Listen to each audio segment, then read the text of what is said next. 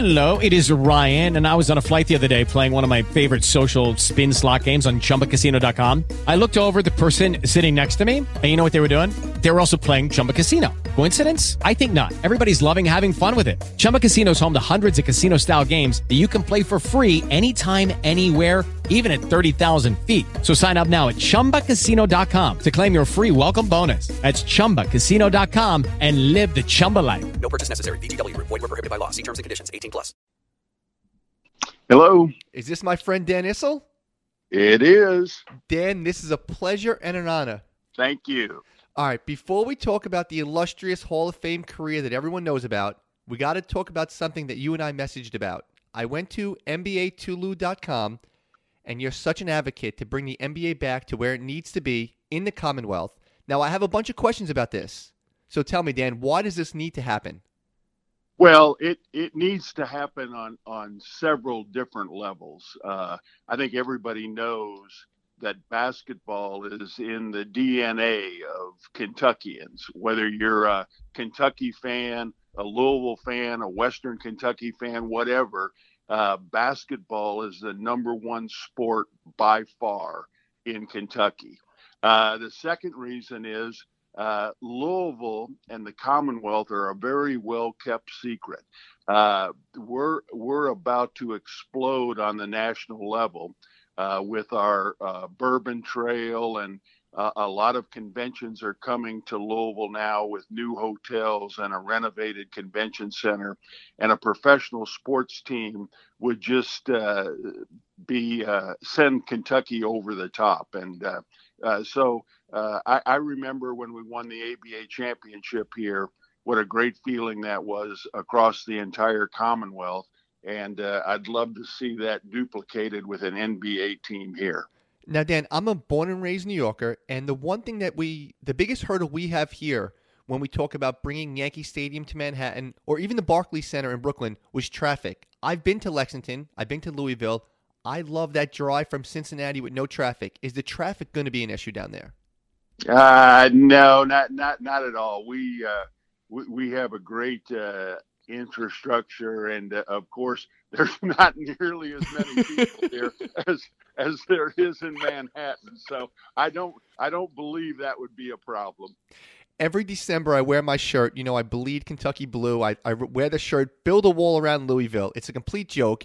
Obviously, I think Lexington and Louisville will be into this. It will definitely unify the state. But are all of the towns and cities in Kentucky into this, or is there any opposition?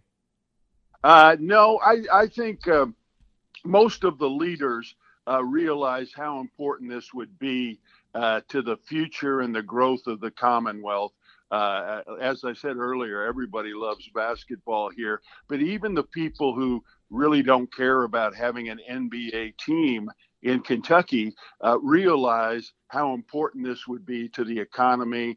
And right now we're losing a lot of our bright young people that have to go to Indianapolis or Cincinnati or Nashville to find a good paying job. We are on the verge of being able to keep those assets here where the people really want to live. And now business-wise, because I've never seen a state travel the way Kentucky does. Obviously, when they play here in the Garden or Vegas or the Bahamas or Jamaica, it doesn't matter where Kentucky plays. Louisville, Kentucky, it is packed to the brims. It seems like a ground ball question. The NBA is a business. This would be a fan base that would sell out every game. Doesn't it seem cut and dry? Well, I hope the NBA will look at it that way. Certainly, there's nothing we can do to make the NBA go any faster. And we realize if and when the NBA does decide to expand, there's going to be a lot of competition for those teams. There's a lot of cities out there that would love to have the NBA as popular as it is today. But I think we can make a pretty compelling argument that the NBA would be very successful in Kentucky. When the talk of expansion comes up, there's like 3 or 4 cities always on the top. Mexico City, which is kind of just I think that's just a pipe dream. Then everyone says San Diego, California, Austin, Texas. And my knocks on those is they already have 3 or 4 teams in Texas and California. And then the 2 that people always talk about is Kentucky and Seattle. What's the buzz you hear down there? Are people excited about it? Do people think it can happen? Oh, yeah. People are really excited about it. Our effort here continues to grow every day. We have some very bright people that have come on board as volunteers, I might add, and we're trying to grow the grassroots support. You mentioned NBA to Lou, our website. There's an opportunity on there to become an ambassador and enjoy the part of getting ready to host an NBA team. So, I think, again, it would be great to have an NBA team here in Kentucky, and there are a lot of reasons why that should happen. Is there a time frame where this might happen, or the NBA is going to make a decision, or what? Now, when I talk to the commissioner, the official stance of the NBA is that expansion is not on the table. But given the popularity of the game, we think that there's going to come a point where expansion is going to have to happen because of the value of the franchises.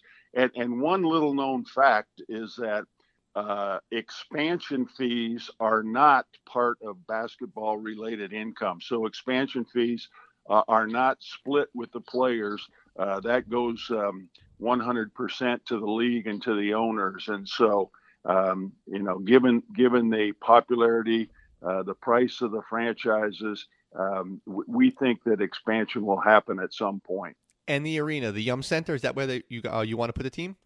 Yeah, the Yum Center is absolutely gorgeous. I don't know if you've been there, but yes. It would automatically be one of the top 7 or 8 arenas in the NBA. They did a great job when they built the Yum Center. There's a practice facility there, all the amenities that an NBA arena would need. This might sound like a silly question, knowing the passion of Kentucky and Louisville and all the other teams in Kentucky. Any chance an NBA team takes away from the passion of college sports down there? That has always been one of the concerns. In fact, there was a time when Charlotte left North Carolina and went to New Orleans. There was a very good chance that team was coming to Louisville at that point, and people in the mayor's office with support from U of L shot that down. But, again, we have reams of data that show that the Commonwealth can support an NBA team and not financially touch U of L or UK or any of the other programs around. So, hopefully when that time comes, when the Memphis Grizzlies went to Memphis, Coach Calipari was a coach at the University of Memphis, and he encouraged the NBA to come there. Every one of these young men today think that they're on a straight course to the NBA, and I think a professional team here in Kentucky would really help the universities as far as recruiting and things of that nature. Now, Dan, what would be more ideal, or the possibility? Would it be starting an expansion team fresh, or having a team that might want to relocate to Kentucky, like when the Sonics left Seattle for Oklahoma City? What would you prefer more? It doesn't matter. We'll take an NBA team any way we can get it. The problem with relocation is, number one, that kind of signals a weakness in the NBA, and with the success of the league right now, there is certainly no weakness. And all of these franchises are doing very well because of the TV contract. So I don't think moving a franchise would be a possibility today. Thinking completely down the road, has it brought up the name yet? Are we bringing back the Colonels? Well, I don't know. That would be up to the individual or the group that own the team. Of course, given my history and the fact that the Kentucky Colonels won the only professional championship in the state. I'd love to see that, but we've got a lot of other bridges we have to cross before we worry about that. Dan, I'm going to tell you the two reasons this needs to happen. And the more I spoke to you, the more I went to NBA2Lou.com, the more I became like an advocate. First of all, I love Kentucky so much. It's my second home. I'm telling you, my first wife left me because of my love of Kentucky basketball. And I just think it would create so much revenue and jobs down there. But number two, besides the sports fanatics down there, I need a divorce from my team. I'm a Knicks fan. I can't just go to another team right now because then I feel like, Dan, I'm telling you the truth. If I left now and I'm like, oh, I'm a Bucks fan or a Heat fan, that's disingenuous and that makes them a fraud. But if a new team comes to town, I can finally cut the cord, Dan. That's the only thing I need. So we have to make this happen. Well, we need to do that anyway for all the Knicks fans out there. You're long-suffering and Knicks fans go together. You know, Dan, you know what happened to me with my luck with the Knicks? The Knicks will probably go away, and the Kentucky Colonels will become the Knicks. They're going to go down there. That's going to be my nightmare, that you guys get a team, and it's going to be the Knicks. Hey, Dan, you just made a joke about long-suffering Knicks fans. Is there any hope for my Knicks in the near future, anytime? Well, sure. There's always hope. It's very difficult for a mediocre team to become good because you're drafting in the middle of the draft, and you probably don't have a lot of flexibility with free agency. But when you look at the Knicks, I mean, they're going to be drafting at the top of the list for a few years. They just have to make good decisions and hope they get some good ball players out of that. Hey, can we talk a few minutes about your Hall of Fame career? Because there's a few questions I want to ask you. Sure. Right now, on TV, on YouTube, on Twitter, there's 24/7 coverage of every college game. So you know Duke, Kentucky, Kansas. How does a guy from Illinois, how don't you go to Chicago? How did Coach Rupp recruit you? What was his selling point? Because now it's easy. Dan, you can go on TV like, oh, I got to go to Duke or Kentucky. They're on TV 24/7. Coach Cal's on Twitter. How'd Coach Rupp recruit you? Well, it's an interesting story. There were actually a couple of centers that came out my year. One was from downtown Chicago. One was from Iowa. Kentucky wanted more than they wanted me, and I was trying to make a decision. I wanted to go to the University of Wisconsin. That was the school that I really liked when I was being recruited. My folks wanted me to go to Northwestern, because it's a great school, and it was only about 45 minutes from where I grew up. And so I actually signed up. In those days, they had conference letters in addition to the national letter, and I actually signed a conference letter to go to the University of Wisconsin. But those two players that Kentucky was interested signed elsewhere. One signed at Dayton, one signed at Creighton, and I still hadn't signed my national letter. And so when that happened, Coach Hall, who was doing all of the recruiting back then, Coach Rupp was at a point in his life where he didn't really go out on the road and recruit. I think the only player that he personally recruited my senior year in high school was Rick Mount, who wound up going to Purdue. Rick was the first high school player ever on the cover of Sports Illustrated. But Coach Hall came to Batavia and stayed a few days. My dad and I took a second recruiting trip to Kentucky and kind of wound up going to Kentucky as a compromise, and it's the greatest thing that ever happened. You probably get this question a ton, but what made you choose? You were drafted by the Pistons in the NBA and the Kentucky Colonels in the ABA. I know you went first round in the ABA. Is that why you went to the Colonels, or was it close to home? What was the reasoning? Yeah, it was really that the Colonels were in Kentucky.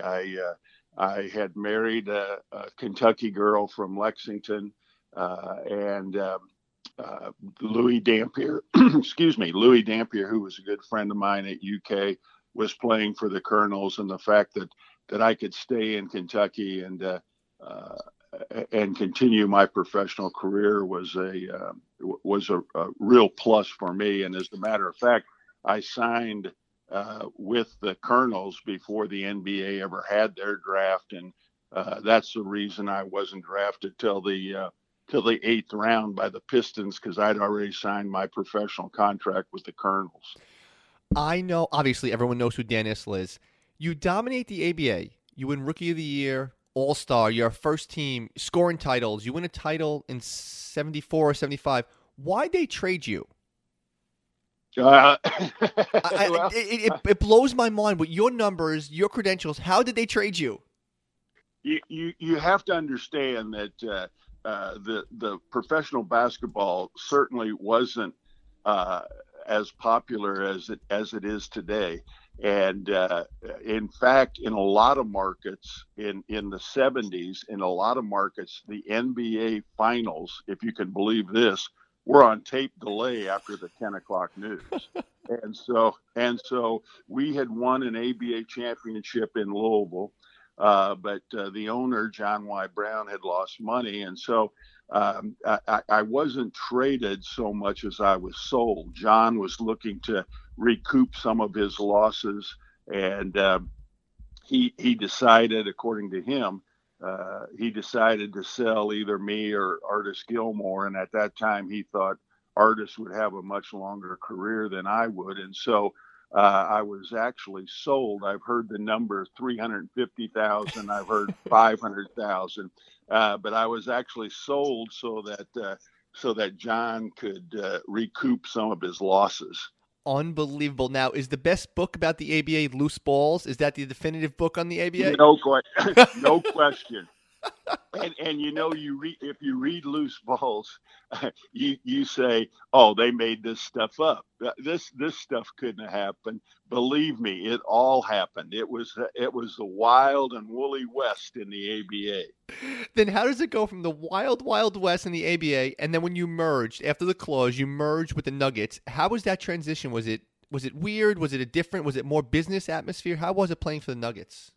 Yeah, no, it was still ABA. The first year I was in Denver, the ABA was still in existence. It was the last year, and Larry Brown and Doug Moe were the coaches, and we had David Thompson and Bobby Jones, and had a wide open style up and down the court. So it was a pretty easy adjustment. Then after the first year I was in Denver, then the merger happened. We went into the NBA, and we actually won the Midwest Division the first 2 years we were in the NBA. So it was a pretty easy move going from the ABA to the NBA for the Nuggets. Any reason in particular why you wore number 44? It started in high school, and I just continued it. When I got to Kentucky, I found out that there were a number of really good players that wore 44, and I wore it through my Kentucky career, through my pro career, except for the first year I was in Denver. When I was sold to Denver, Ralph Sampson already was wearing 44, and so they gave me number 25, and numbers were never that important to me. So I wore 25 for the first year I was in Denver, and then Ralph was traded. And the second year in Denver, I got 44, but it was just a number that I had in high school. One of my best friends played for another high school team in Illinois, and he was 44. And so, why change something that's not broke? So I just wore it my entire career. Are you the best 44 that's ever wore a jersey? No. As a Yankee fan, I'm going to say Reggie Jackson is out 44. I don't know who I might not be the best player that ever wore 44 at Kentucky. Cotton Nash, who was an All-American and a great player there, he was 44. So I might not have been the best 44 at UK. Did you enjoy coaching? 'Cause you went on and then coached the Nuggets. Did you enjoy coaching, or was it difficult for a player? You know, they say guys like Jordan, who are so talented, have a problem, like, not relating, but, like, showing the drive. Did you like coaching, or was it more of a hassle for you? You know what? I had the opportunity to coach the Nuggets on two separate occasions, once in the early 90s and once in the late 90s. And it was two distinct experiences. The first time I coached, we had a great young team. Well, it wasn't a great team, but we had great young players. We had the worst record in the NBA the two preceding years. We won 20 and 24 games when I took over that team. But we had some outstanding individuals. We had Dikembe Mutombo, who of course is now a Hall of Famer. LaFonso Ellis. I'm so proud of LaFonso and the role that he's playing at ESPN now. He is a superstar if you get a chance to watch him on the studio shows. And we had Mahmoud Abdul-Rauf, Chris Jackson, and that group of guys were just so tired of losing, and they practiced hard and they played hard. And we won 36 games the first year. And the second year, of course, we became the first number 8 seed to ever beat a number 1 seed when we upset Seattle in the playoffs. And so that was a marvelous experience. The second time I coached, we had an older team. We had several injuries to some of our top players, like Antonio McDyess. And that team went nowhere, and I didn't enjoy that at all. So the first time was great. The second time, not so much. I love that you casually threw in 20-win seasons. Dan, as a Knicks fan, I would give my firstborn for a 20-win season. But you would want a team, if you were taking over as coach, you would want a team that had a little more talent than that, I'm sure. I didn't know you were the coach. Is that the famous when Mutombo's on the ground holding the ball? Yep. Oh, that's one of the most iconic pictures in basketball. It really is. Yep. Yeah. Now that and the thing that a lot of people forget is that by winning that series, we went on to play Utah in the next round, of course, with Stockton, Malone, Hornacek, great team. We lost the first 3 games in that series and then won 3 in a row and took that team to a 7th game. And, of course, no team has ever won a series in the NBA after being down 0-3. And we lost the 7th game in Utah, but we had a really nice run in the playoffs that year. All right, we're going to hit it with a few quick questions. You ready, Dan? Mm-hmm. Best basketball movie of all time? Oh, what was the one that Julius was in, the fish that ate Pittsburgh or something? Yeah, okay. Your nickname, the Horse. You're 11th all time on the NBA ABA scoring list. Who's number 10? I have no idea. I only know Kareem's number 1. I don't even know who number 2 is. I know Julius is up there. I don't know who's number 10. Shaquille O'Neal. Oh, really? Yeah. How about this one? He'd be number 1 if he could make a free throw. Let me ask you this. With this now, a lot of younger players, I ask this to everyone on my show, a lot of younger players are going to pick the first answer. Right now with the NBA 2K video games and stuff, what's cooler, being in a video game or in a basketball card? Video game. Really? Everyone says that, but I think I don't know, maybe collecting cards since I was little, like being on a card just seems so cool. Well, but here's the reason I say that. My grandkids are blown away by the fact that I'm on a video basketball game, and I don't know if they've ever seen a basketball card. So the younger generation would definitely say video game. You mentioned grandkids. Have your grandkids ever asked to meet a player? Yes. When we were at the All-Star game, with my oldest grandson a few years ago when Blake Griffin won the slam dunk contest by dunking over a car. Mm-hmm, Do you remember? Of course. Remember that? He immediately became a Blake Griffin fan. We went to the NBA store, bought a Blake Griffin jersey, and that was the player he wanted to meet. And so that was the first time one of them asked to meet an NBA player. Has Dan Issel ever asked another player for an autograph for himself? No. You are very No. I've asked for other people. Mm-hmm.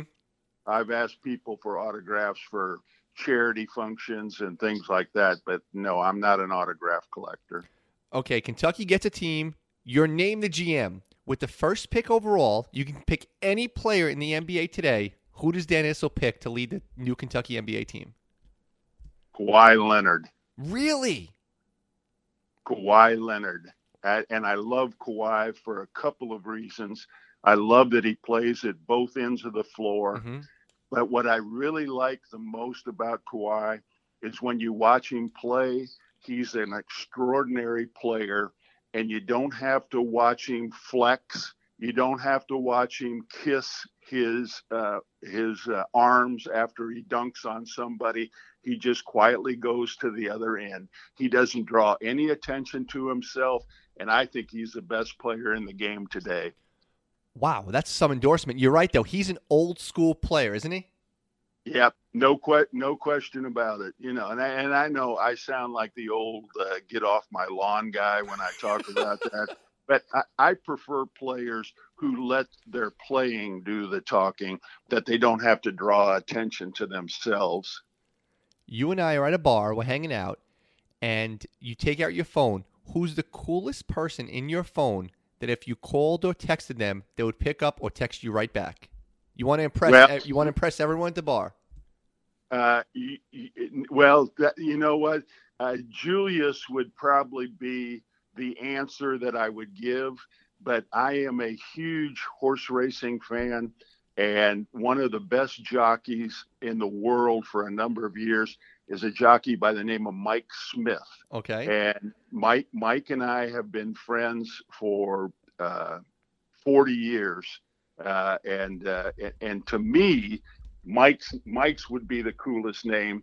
But Julius or Artis, I guess, would be the answer to your question. I've been down to Kentucky a ton of times, Dan. It's only to watch basketball. Which is a better day, the Kentucky Derby or a nice, crisp day at Keeneland? The Kentucky Derby. It's if it's not. I tell people this: there's 150,000 people there, but there are only about 15,000 good seats.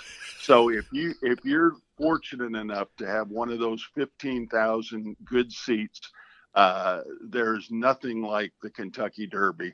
My very first Kentucky Derby, I was a junior at UK, and I spent it with my wife in the infield. We weren't married at the time. She was my fiance then. And I told her, I am not coming back to the Kentucky Derby till I can sit in one of those good seats over there. So I've been fortunate, but there's I would pick the Kentucky Derby over any sporting event in the world. Coolest piece of memorabilia that you own, whether it be from yourself or someone else, the coolest piece you own?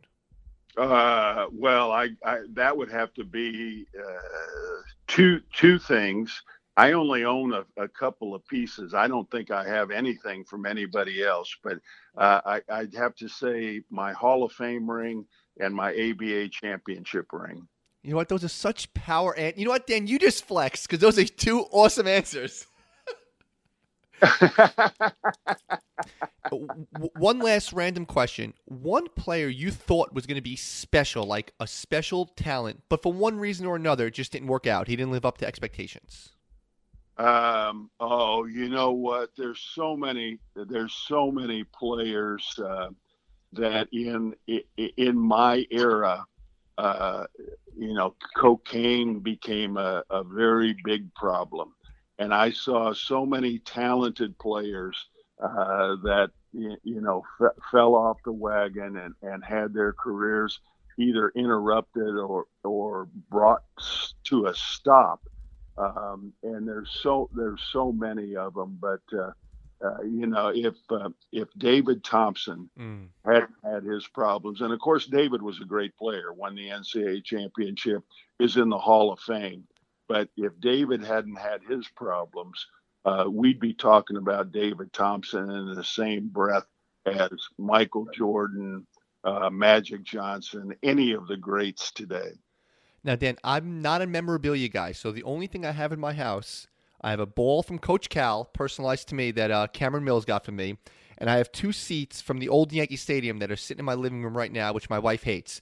But every guest who comes on my show, I get something from them. So if I send you a Kentucky Colonels jersey, will you sign it for me?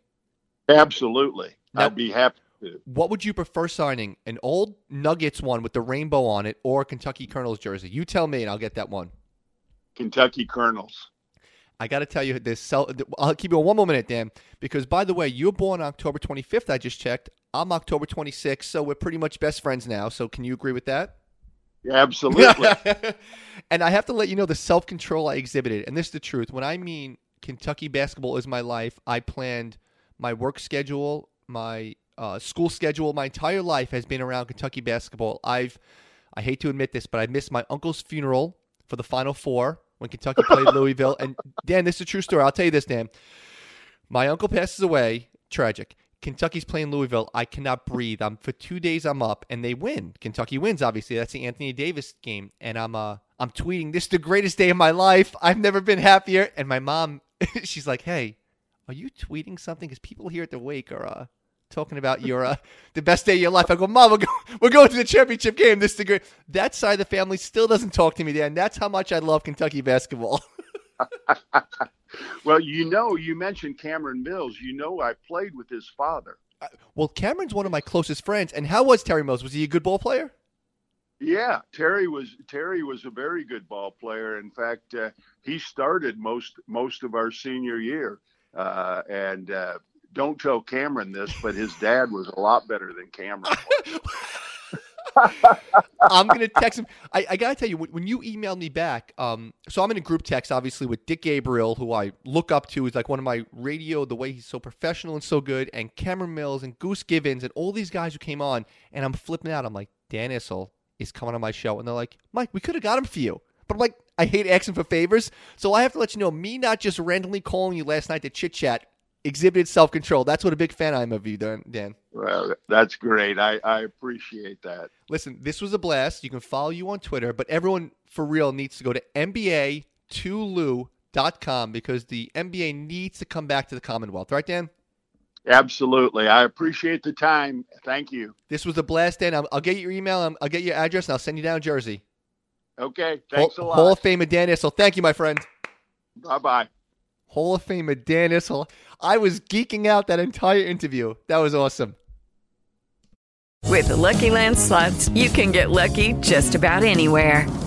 This is your captain speaking. We've got clear runway and the weather's fine, but we're just going to circle up here a while and get lucky. No, nothing like that. It's just these cash prizes add up quick. So I suggest you sit back, keep your tray table upright, and start getting lucky. Play for free at LuckyLandSlots.com. Are you feeling lucky? No purchase necessary. Void where prohibited by law. 18+ terms and conditions apply. See website for details. Tax day is coming. Oh, no. But if you sign up for Robinhood Gold's IRA with a 3% match, you can get up to $195 for the 2023 tax year. Oh, yeah.